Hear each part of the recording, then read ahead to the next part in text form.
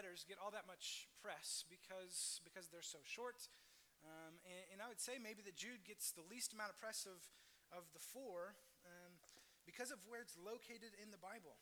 It is sandwiched between John's 3 epistles and the last book of the Bible, Revelation, which obviously gets lots of readership, lots of mentions in sermons or in study. But Jude often gets overlooked. So if you have your Bibles this morning, if you want to turn them over upside down, open them from the back side, you'll be pretty close to the book of Jude. We're going to read the entire book this morning as we study. But a funny thing kind of happened yesterday. A student texted me, Parker Dunham, sitting right up here, texted me yesterday. He said, "Hey, you're preaching tomorrow?" I said, "Yeah, preaching through the book of Jude." And his response was, "What's that?" And he was only kidding, of course, but Jude doesn't get taught on all that much, doesn't get preached very often. And to be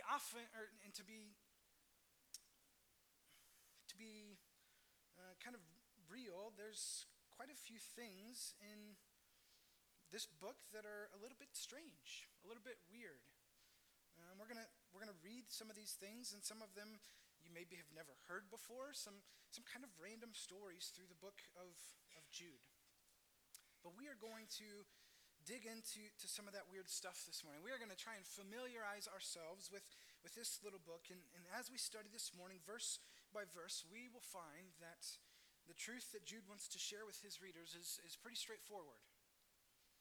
And it's an important challenge for us this morning as followers of Jesus. And so this morning we are going to divide Jude into 4 different sections that will outline our study. And so here's what those 4 outlines are. The first one is that we are going to look at the person of Jude in verses 1 and 2.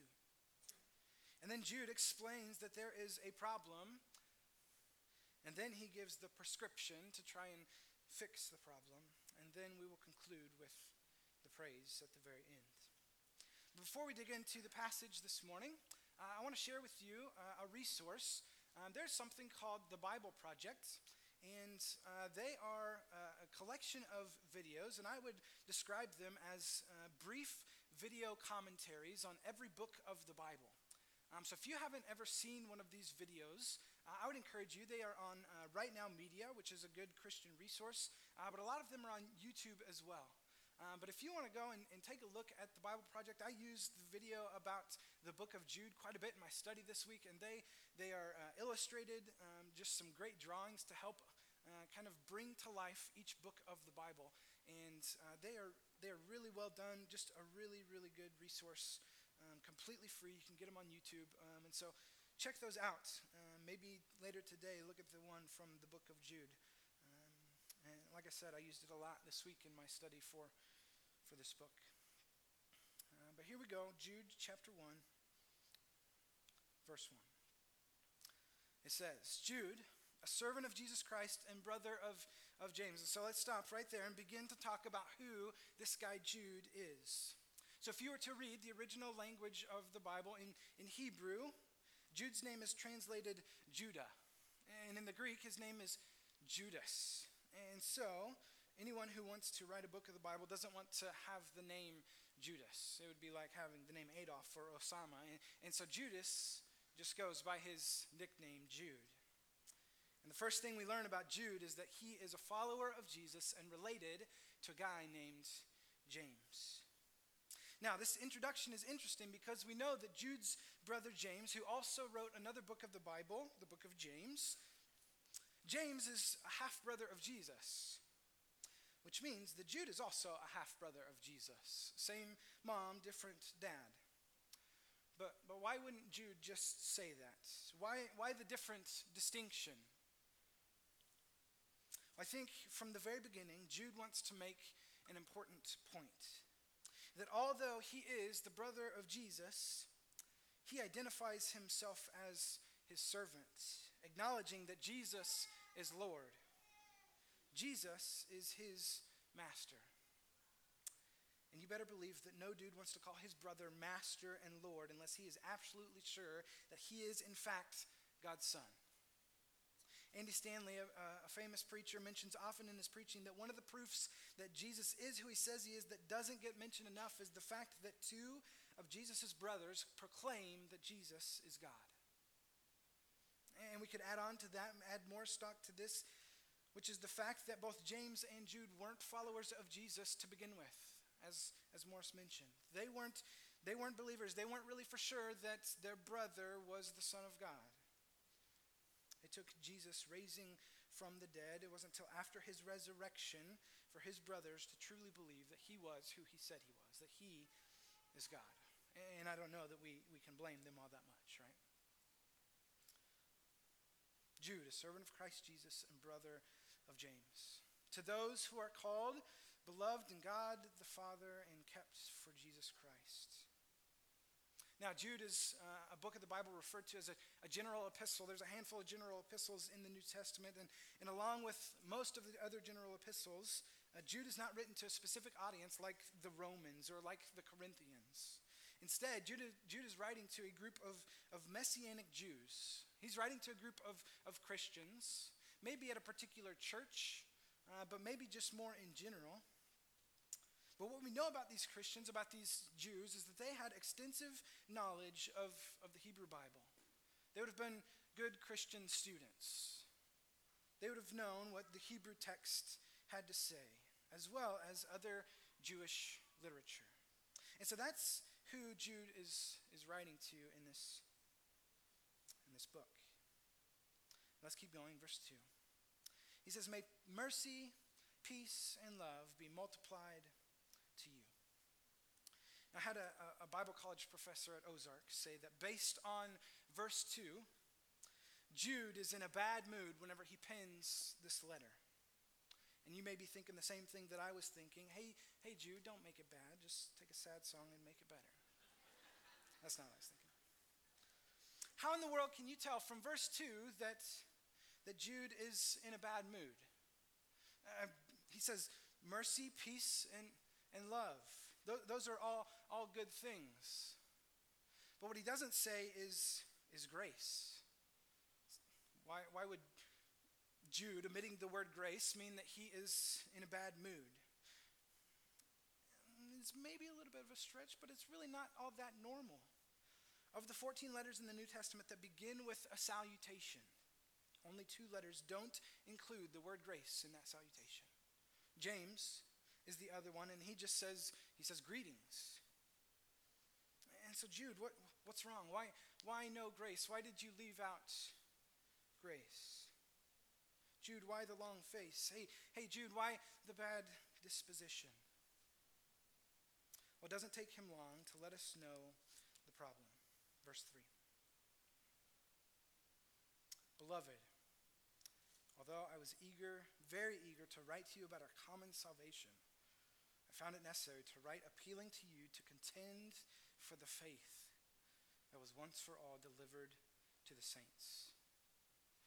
He said, man, I really wanted to write about this, but I keep seeing this issue that keeps popping up in the church, and so I really need to address it. There are some more pressing matters at hand. We really need to talk about this. And he keeps going in verse 4. It says, for certain people have crept in unnoticed, who long ago were designated for this condemnation, ungodly people who pervert the grace of our God into sensuality and deny our only Master and Lord, Jesus Christ. And so the problem is that some false teachers have crept into the church. I like the way the New Living Translation puts it. It says they have wormed their way in. And so Jude is pleading with this church to contend for the faith. Stand up for the things that they believe in.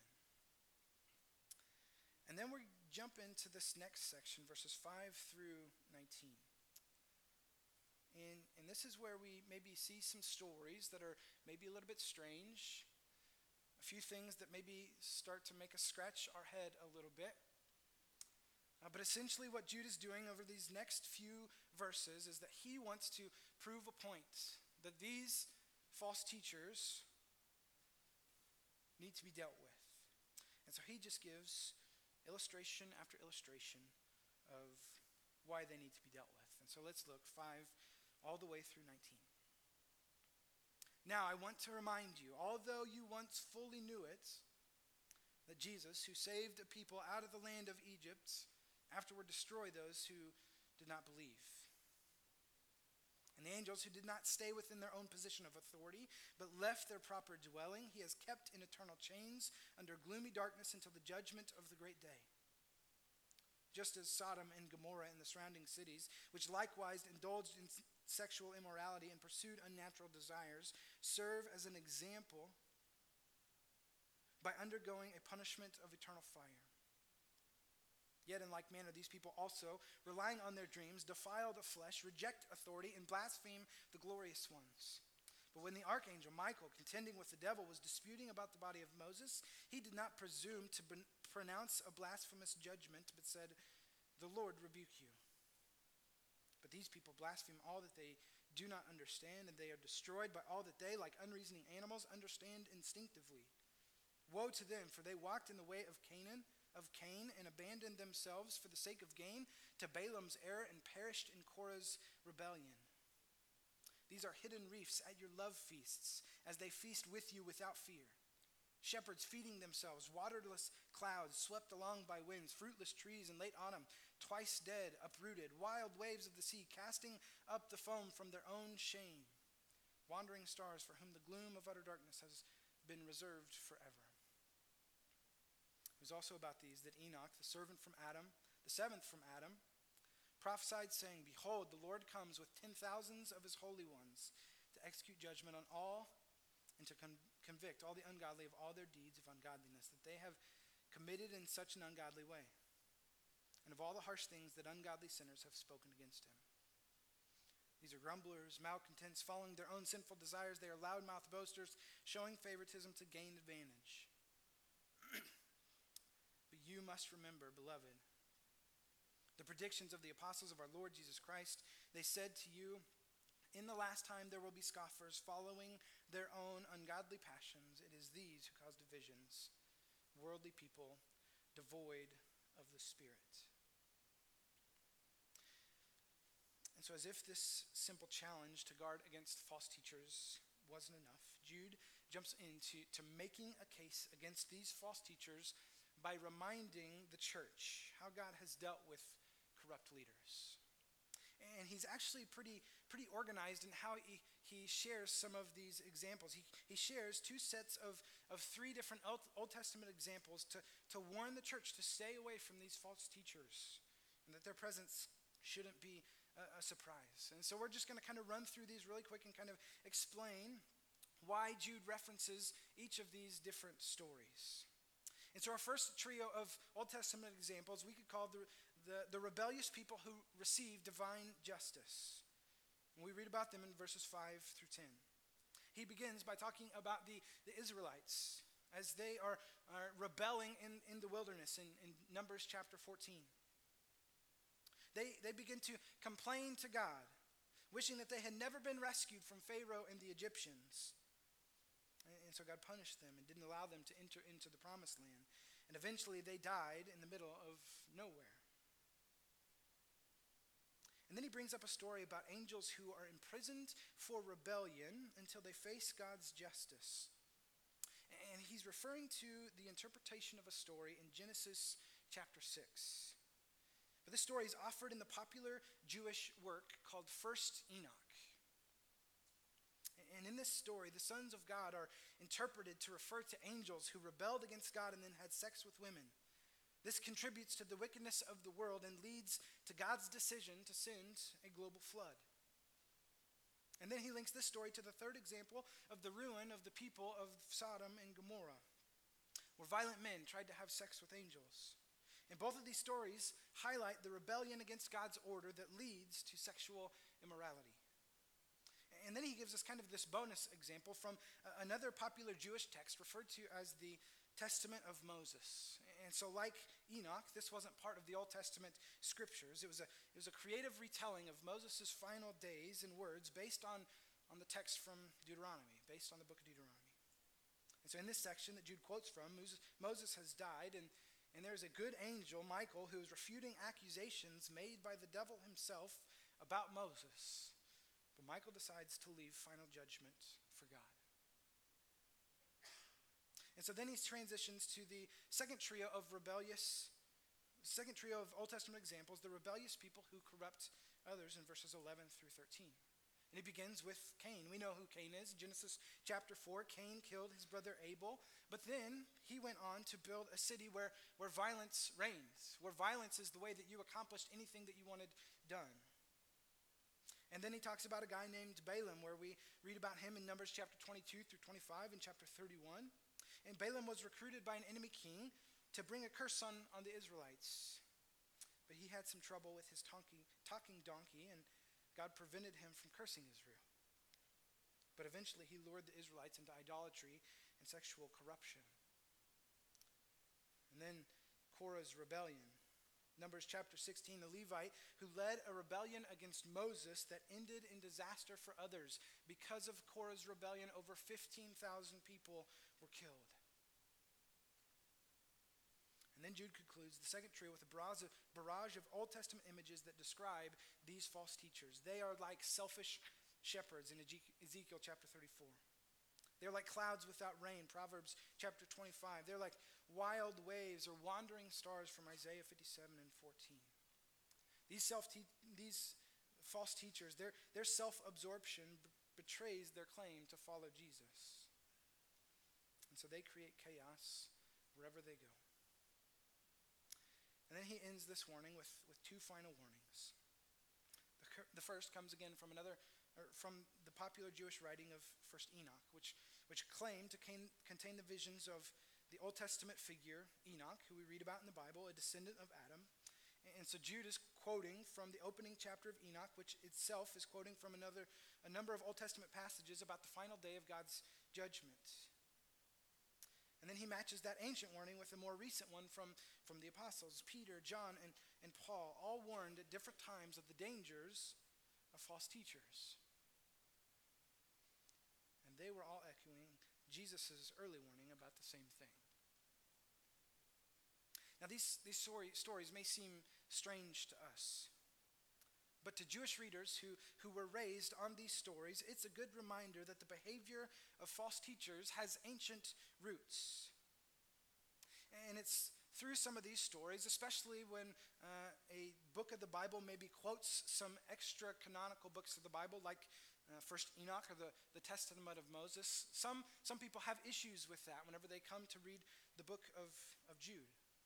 But if I could just say really quickly, just because a book isn't the Bible doesn't mean that it's not important. And so I would kind of liken it to us reading books about our faith. There are lots of Christian living books out there that are very beneficial to us whenever we read them. They help us along in our faith. And so I think that there were lots of Jewish texts that, even though they weren't inspired to be scripture, they were still important. They still had a lot of influence on those who read them whenever it came to their faith. But this whole section is pointing to the fact that these false teachers need to be dealt with. Jude's approach to dealing with false teachers is a little different in this passage than what you might expect. Because he's not confronting their theology, but instead he's confronting their way of life. Jude isn't focused on the things that they know as much as their moral choices. He isn't as worried about the things that they are teaching as much as he is worried about what they are doing. And so here's the problem. These false teachers, not just that they're in the church, that is a problem, but these false teachers change the grace of God into a license for sin. That's what it says back in verse 4.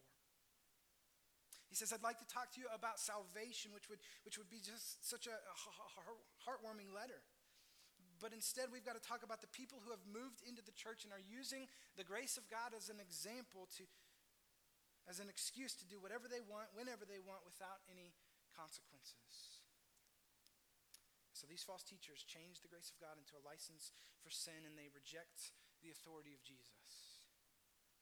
Verse 4 says they deny our only Master and Lord, Jesus Christ. Verse 8 says these people reject authority. Verse 18, there will be scoffers following their own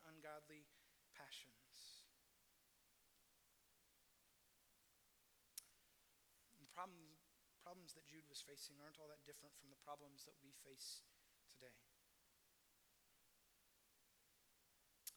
The world would tell us that freedom is doing whatever you want, whenever you want, without any consequences. And I heard a preacher one time say that what's really frightening to me is when Christians take this definition of freedom, they baptize it, and they call it grace. And that's what Jude is dealing with. People who aren't really willing to submit to the authority of Jesus. People who are changing the grace of God to make an excuse to do whatever they want.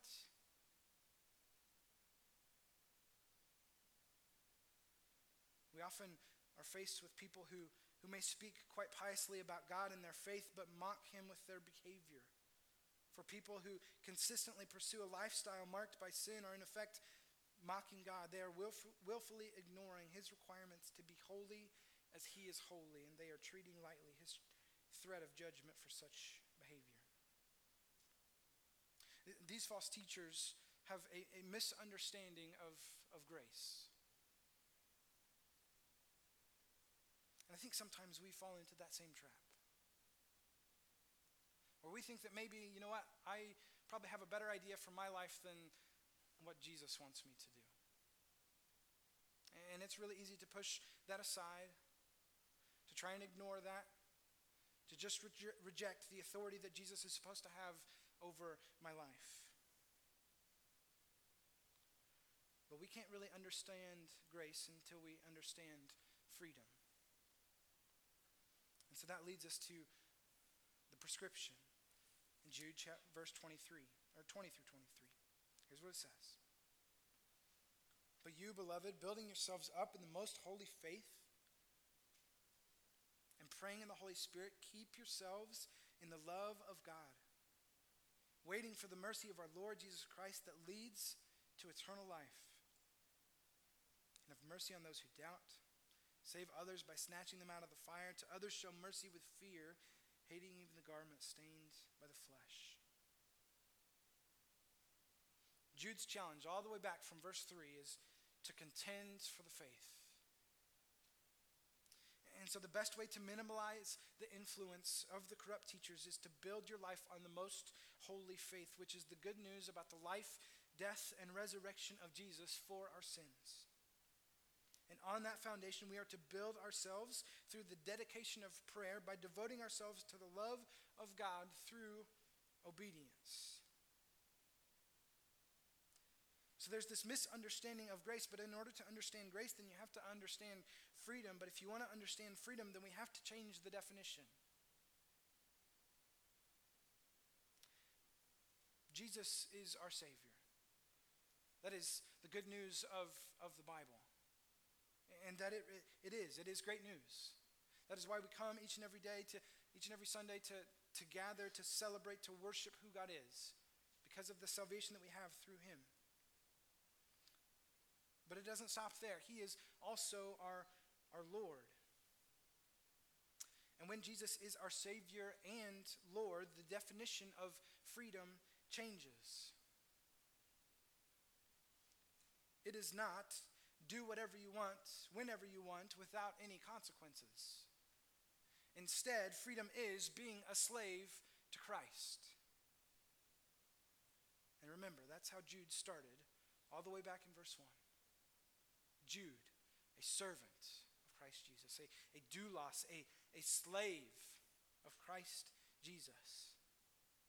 And this new definition of freedom means following his commands even when we don't agree with them, or we don't understand them, or think that they're old-fashioned, or think that it's really not that big of a deal. This new definition of freedom means giving up your opinions, your rights, your dreams to bow your knee to the King. The book of Jude can be boiled down to this simple truth. God's grace demands obedience. Jude isn't focused on our thinking as much as he is our actions, the things that we are doing. CIY this summer, one of the main speakers said this about obedience. God doesn't speak to be heard. God speaks to be obeyed. God doesn't speak to be heard. Whenever God speaks, he speaks to be obeyed. And for Jude, loving Jesus equals obeying Jesus. Loving Jesus equals obeying Jesus, reminding us of that sentiment from Jesus in John chapter 14, verse 15, if you love me, you will obey